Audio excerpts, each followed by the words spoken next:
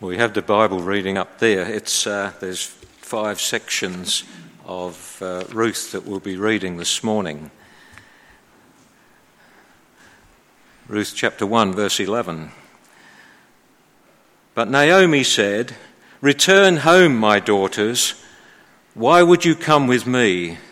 Am I going to have any more sons who could become your husbands? Return home, my daughters. I am too old to have another husband, even if I thought there was still hope for me. Even if I had a husband tonight and then gave birth to sons, would you wait until they grew up? Would you remain unmarried for them? No, my daughters. It is more bitter for me than for you, because the Lord's hand has gone out against me." At this they wept again. Then Orpah kissed her mother-in-law goodbye, but Ruth clung to her. "Look," said Naomi, "your sister-in-law is going back to her people and her gods. Go back with her." But Ruth replied, "Don't urge me to leave you or to turn back from you. Where you go, I will go, and where you stay, I will stay. Your people will be my people, and your God my God. Where you die, I will die, and there I will be buried. May the Lord deal with me, be it ever so severely, if anything but death separates you and me." When Naomi realized that Ruth was determined to go with her, she stopped urging her. Chapter 2, verse 5. Boaz asked the foreman of his harvesters, "Whose young woman is that?" The foreman replied, "She is the Moabitess who came back from Moab with Naomi. She said, 'Please let me glean and gather among the sheaves behind the harvesters.'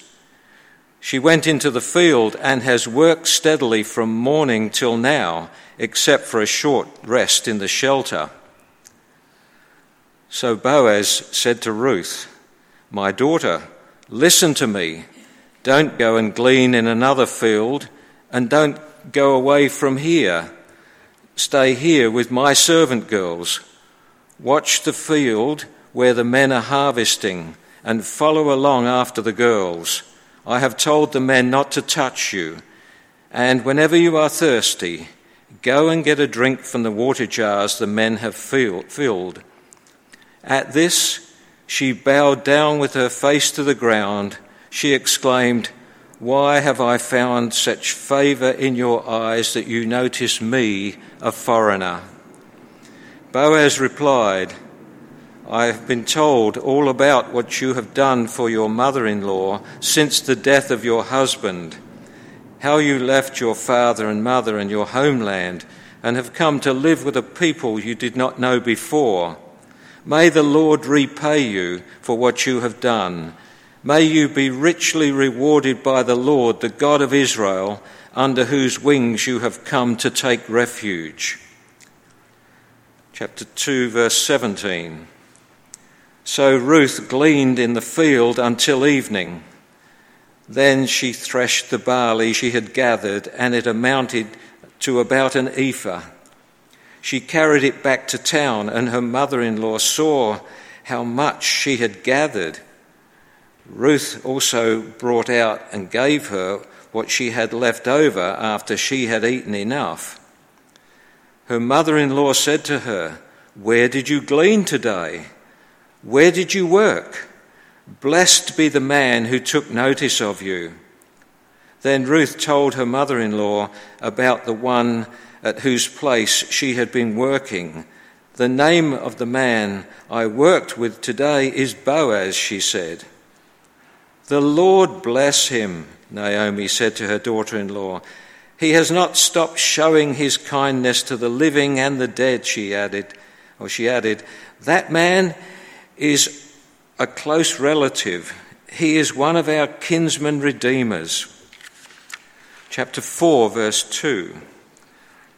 Boaz took 10 of the elders of the town and said, "Sit here," and they did so. Then he said to the kinsman redeemer, "Naomi has brought back from Moab, is selling the piece of land that belonged to our brother Elimelech. I thought I should bring the matter to your attention and suggest that you buy it in the presence of these seated here and in the presence of the elders of my people.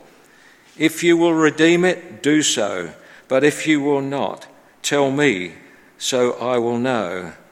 For no one has the right to do it except you, and I am next in line. I will redeem it, he said. Then Boaz said, on the day you buy the land from Naomi and from Ruth the Moabitess, you acquire the dead man's widow in order to maintain the name of the dead with his property. At this, the kinsman redeemer said, then I cannot redeem it, because I might endanger my own estate. You redeem it yourself. I cannot do it. Ruth chapter 4, verse 13. So Boaz took Ruth, and she became his wife. Then he went to her, and the Lord enabled her to conceive, and she gave birth to a son. The women said to Naomi, praise be to the Lord, who this day has not left you without a kinsman redeemer.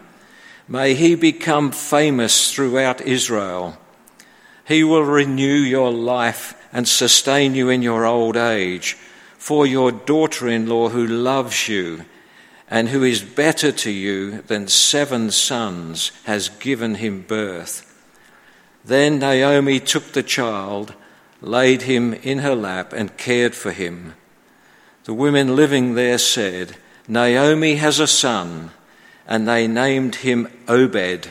He was the father of Jesse, the father of David. May the Lord bless his word.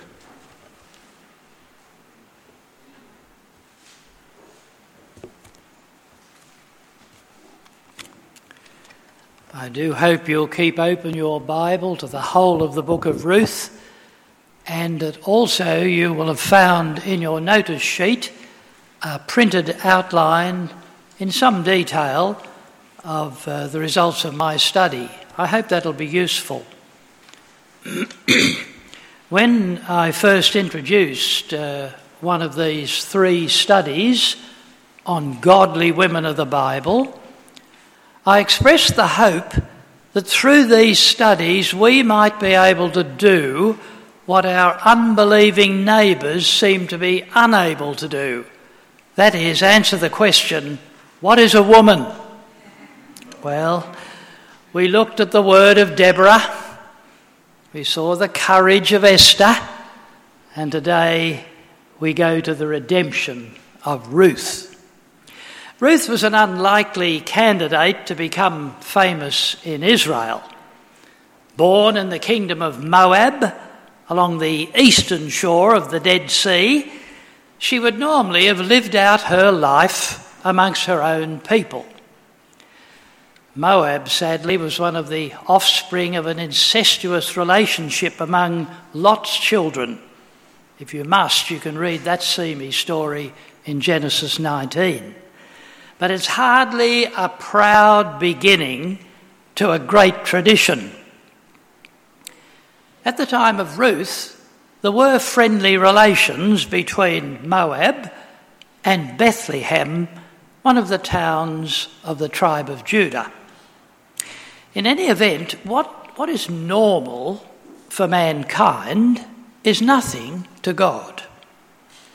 He is not limited by the bounds of geography, the embarrassments of family intrigue, or the restrictions of culture.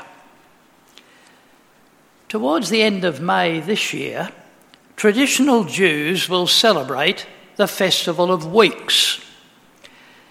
That's a remembrance of the law given to Moses for the people whom God had saved out of Egypt. Central to that festival is the reading of the book of Ruth.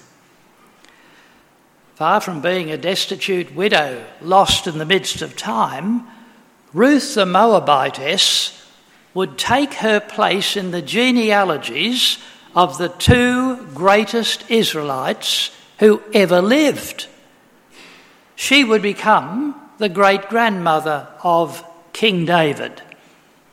Even more significantly, she would be the ancestor of Messiah, Jesus of Nazareth, Son of Man, Son of God, Saviour and Lord of all who trust in him.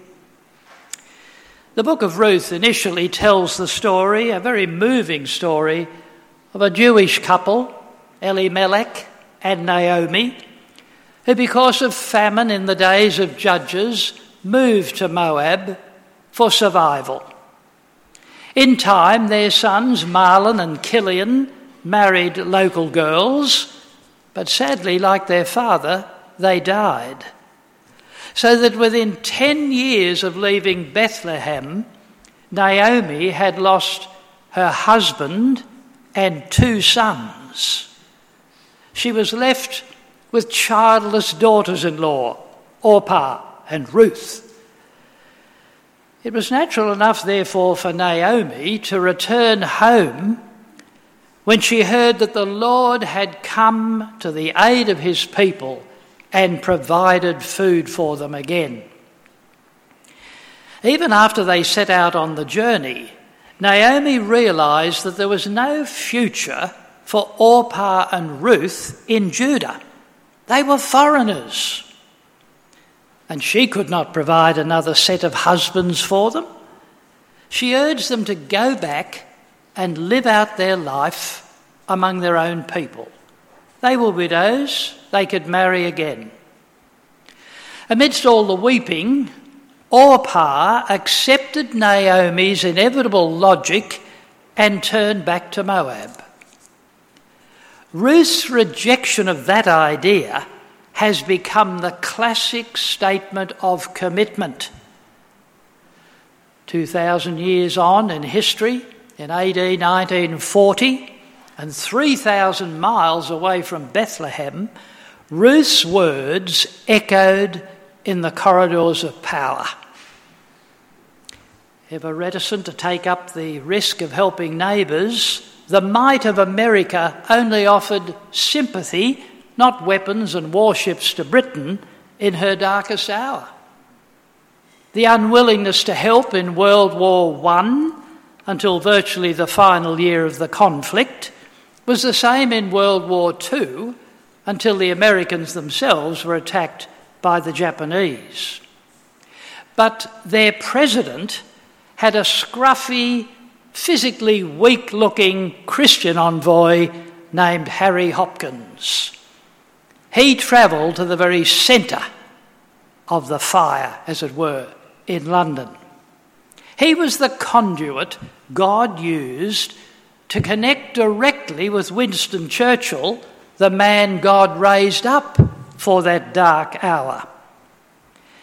Despite the official non-involvement of the nation, their president and England's Prime Minister were vitally linked by Harry Hopkins. At a farewell dinner in Glasgow early in 1940, he said to those who were gathered there, Churchill among them, "I suppose you wish to know what I will say to President Roosevelt on my return." And then, after a suitable pause, he quoted the words of Ruth, "Where thou lodgest, I will lodge. Thy people shall be my people. Thy God shall be my God."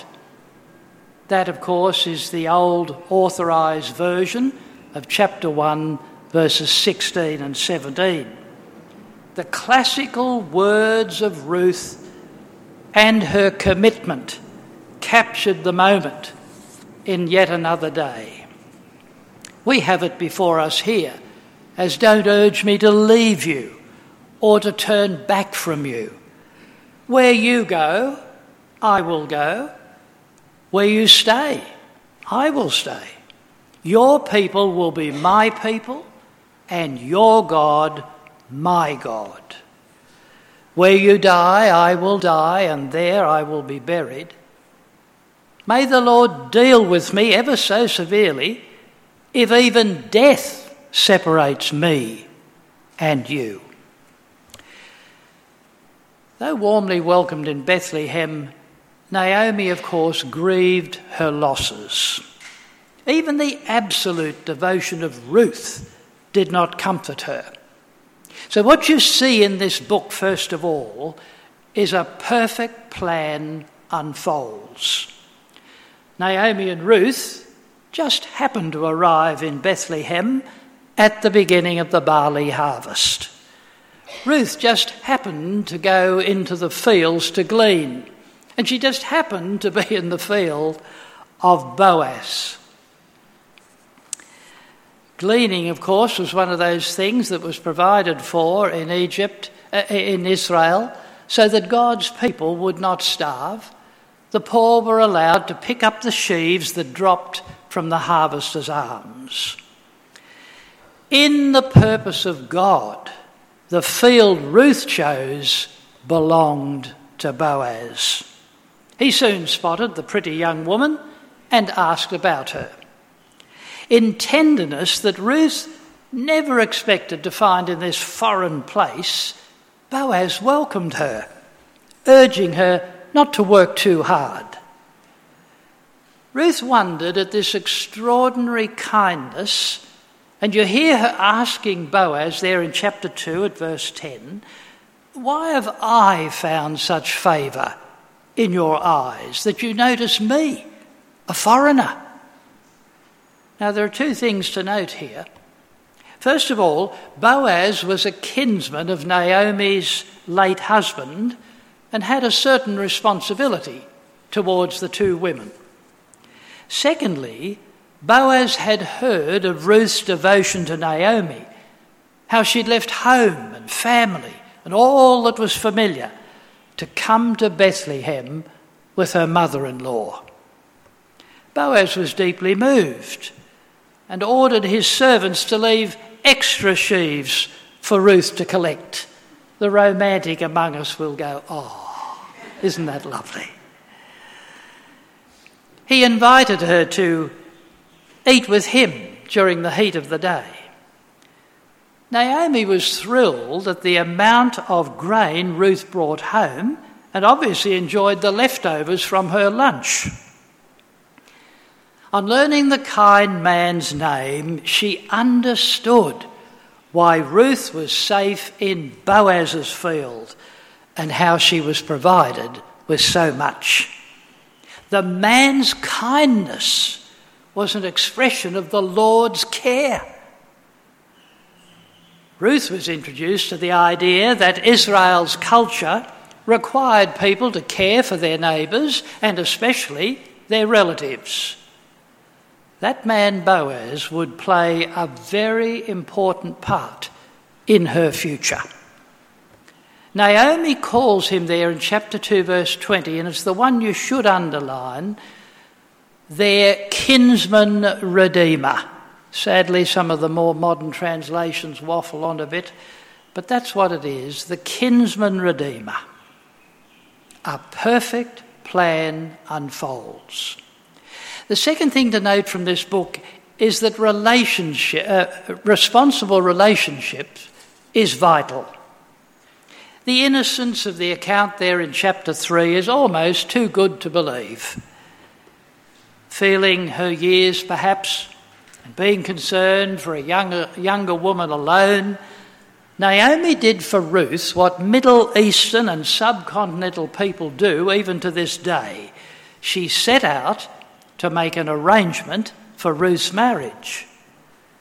It's not simply a matter of overcoming loneliness or even making provision for protection in the community. Here is a fundamental element of life's purpose expressed first in the creation. Something sadly our society has forgotten. What a dreadful, dreadful day yesterday was in our God-forsaken land, led by the Prime Minister. There's only one direction. God said about the first person he made, it's not good that he should be alone. And so he made a wife for Adam. Now, not everyone is called to be married, but survival of society and the need for fellowship to overcome selfishness make marriage the ideal setup for life. This is why Christians, Jews, Muslims and others are concerned at the current rush to destroy the concept of one man and one woman in a committed relationship for life. Whether the contract is civil or religious is not the point of concern. In the most natural way, Naomi discerned that it was not good for Ruth to be alone, in the sense that she had no husband now with whom to share her life. The plan was set out step by step. Ruth was to make herself as attractive as possible. Now, men, I need to warn you, be careful when the ladies do that. It can be a little bit like the spider saying, "Come into my web." Chapter 3, verse 3, wash, put on perfume, get dressed in your best clothes. Choosing the right moment, she was to present herself to Boaz in the cultural way of her time. It seems to have come as a bit of a shock to Boaz to find Ruth there with him. Look at verse 8 of chapter 3. In the middle of the night, something startled the man. He turned, and there was a woman lying at his feet. "Who are you?" he asked. "I'm Ruth, your servant," she said. "Spread the corner of your garment over me, since you are a kinsman redeemer to me and to our family." Boaz endears himself to us as he reveals his humility in verse 10. He was overwhelmed that Ruth did not run to younger men, whether rich or poor, but came to him. And two things followed. Boaz did not take advantage of Ruth. He confessed that there were other kinsman redeemers, and one in particular more closely related than he. That man must be given opportunity first to take on the responsibility of caring for Ruth, if he chose to do so. For Ruth, of course, it was a win-win situation. If the other man did not choose to act as kinsman redeemer, then Boaz promised to do all that was required under the law. As well, Boaz permitted Ruth to stay the night. Verse 11, he praised her. "All the people of my town know that you are a woman of noble character." He ensured that Ruth did leave the threshing floor early before anyone could recognise her, and of course before wagging tongues might damage her reputation. In keeping with the strong, gentle care of this godly man, Ruth was given 6 measures of barley so that she did not return to Ruth empty-handed. Another lovely, moving touch. Naomi had every confidence in God and Boaz. Right steps forward in life require patience as we wait for fulfilment, something which is captured in this book as it unrolls. Living under grace, not under law, as we do in the New Covenant, leaves us wondering why the dotting of the I's and the crossings of the T are important here in the law. Why did they bother with such detailed obedience? Ruth, Boaz and Naomi may have sensed the leading of God's Spirit, but they had had very little revelation about his ministry with them at that stage. That comes later. For the faithful in the days of the judges, outward and visible activities were meant to be a definite expression of grace within. There is in this Old Testament drama a demonstration of how God ensures the passing on of the truth from one generation to another.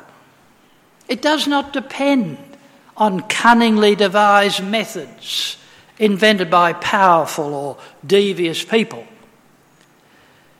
Because the truth about God being related, people being related to God by faith is so fundamental to the divine plan for mankind, God's methods cut right across cultural expectations and demands. How can the baton of faith be passed on by a Moabite like Ruth? Well, the answer is, the important factor is the message, not the messenger. A Moabite can claim faith in the God of Israel if God gives her the grace to do so. This is a wonderful comfort to us as we each consider our background. Culturally, for some of us sitting here this morning in this Christian fellowship, that would have been an impossibility. But with God, nothing shall be impossible. A perfect plan unfolds. Responsible relationship is vital. And thirdly, loving kindness and the kinsman redeemer. The covenant term chesed, apart from being almost unpronounceable, is usually translated loving kindness. It also implies loyalty, and it's woven throughout the story of Ruth. By the loving kindness of God, our Saviour, the faithful live out their life of faithfulness to Him and to each other.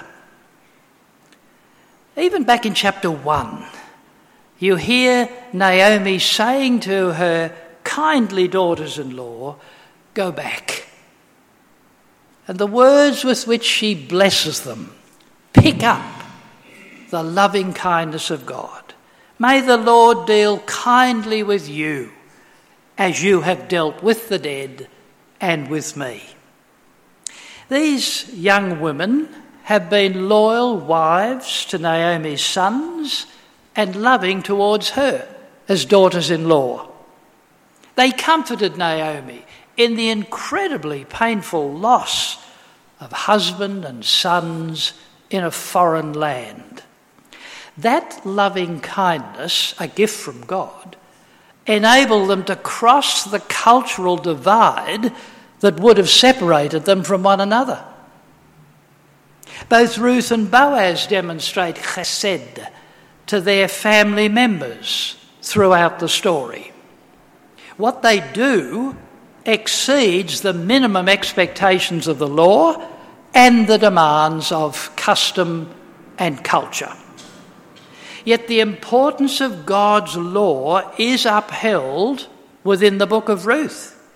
That law is an expression of God's character. Boaz acquired property beyond what was expected of him. In an act of chesed, loving kindness, he redeemed not only the land, but both Naomi and Ruth as well. The two widows had a secure and protected future. Since there was no one to actually inherit Elimelech's land, custom required a close relative, usually the dead man's brother, to marry the widow of the deceased person in order to continue his family line. You can read about that in Deuteronomy 25. This relative is called the Goel, that is, kinsman redeemer. Early that day, Boaz discussed the issue with the other male relative in the presence of the town elders. The other male relative was unwilling to jeopardise the inheritance of his own estate by marrying Ruth, so he relinquished the right of redemption, opening the way for Boaz to marry Ruth. They transferred the property and redeemed it, sealing the contract by the nearest kinsman redeemer giving one of his shoes to Boaz. Oh, that property transfer was so simple now. And all the brothers and sisters from India will say Amen. It takes years and endless payments to lawyers there. Boaz and Ruth were married and had a son called Obed, who was the father of Jesse and who, as we all know, was the father of King David. Well, the rest, they say, is history. When Ruth's greatest descendant was born into the world, our kinsman redeemer had come. For through his selfless death and powerful resurrection, our Lord Jesus redeemed all who will trust in him alone as their saviour. God had said at the beginning of the history, "Let there be light and life." A story of blessing began to flow across the ages, which culminated in the Word becoming flesh and dwelling among us. He in turn passed on the baton to those who would run the race set before them.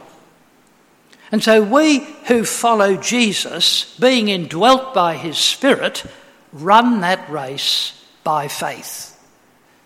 Our commitment is to this pioneer and perfecter of our faith.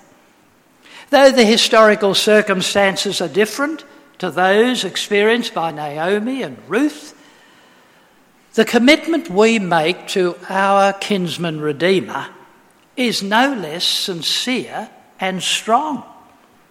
Like Ruth pledging herself to Naomi under God, we pledge ourselves to go forward with Jesus, the risen Lord and Saviour.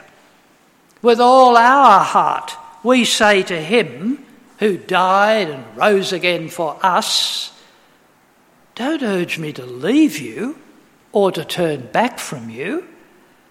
Where you go, I will go. Where you stay, I will stay. Your people will be my people, and your God, my God. Where you die, I will die, and there I'll be buried. May the Lord deal with me, be it ever so severely, if even death separates you and me." Brethren, is it any wonder that believers struggle to fulfil their commitment to Christ, considering the eternal significance it holds for them? Towards the end of Matthew's Gospel, chapter 26 and verse 35, Peter and all the disciples promised their Lord, "Though I should die with you, yet I will not deny you." Well, that ended in tears, as we know. Just 11 verses later, it's recorded, all the disciples deserted him and fled, as the scriptures said they would. Brethren, we cannot underestimate the importance of daily personal commitment to our loving Saviour God. Now, of course, there's no one who can assess that for us.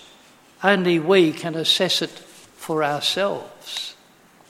The responsibility comes right back on us, whatever your age, whatever the stage you're at.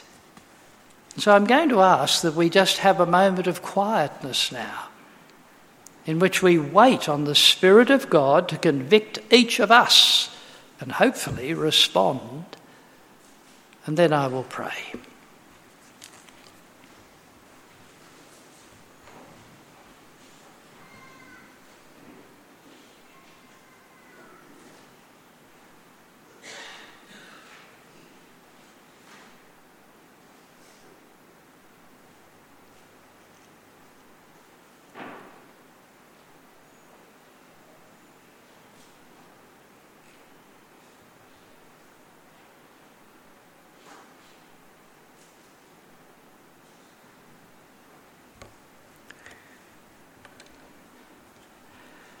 Heavenly Father, we thank you that your love is boundless.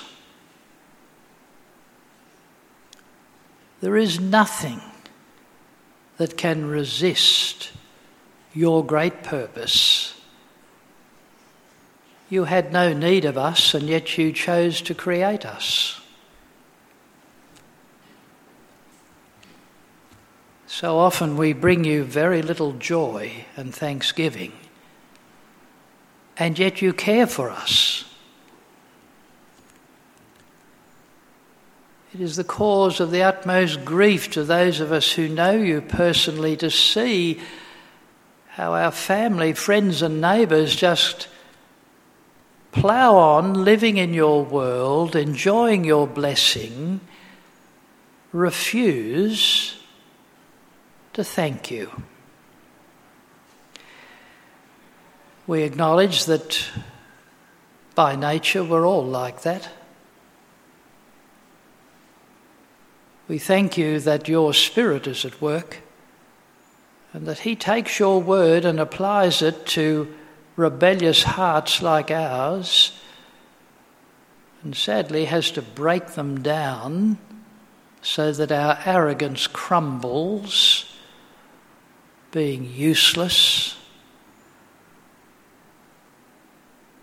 We thank you that you apply the healing balm of the gospel, which makes it clear that though you don't need us and we don't deserve you, you love us. We don't understand it all, Lord, and I guess we won't until we stand in your presence someday. But we thank you that in your mercy you've allowed us to hear yet again today the message we've heard before, that there is no purpose in life apart from faith in Jesus, our kinsman redeemer, who has done all that is necessary to bring us back into fellowship with the God who made us. So we cry out this morning, individually and as a people, don't ask us to leave you, Lord. There's no future there. Grant us the grace to genuinely say with all our heart, where you go, I will go. And if I must die, then what's that to you? You are the Lord of life.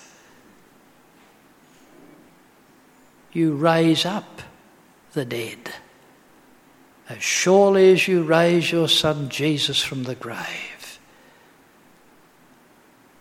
Lord, we pray now that you'll help each of us to throw away the last vestiges of personal pride and bring ourselves to the point of realism, where, like the prodigal son, we'll say, I'll go home and say to my father, I'm not worthy, but take me in.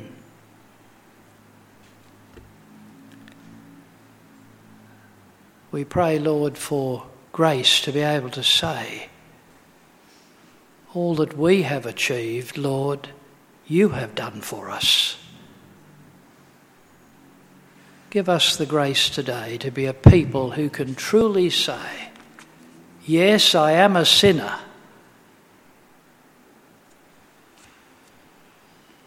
but by the goodness and purpose of God, I have been saved by his grace alone.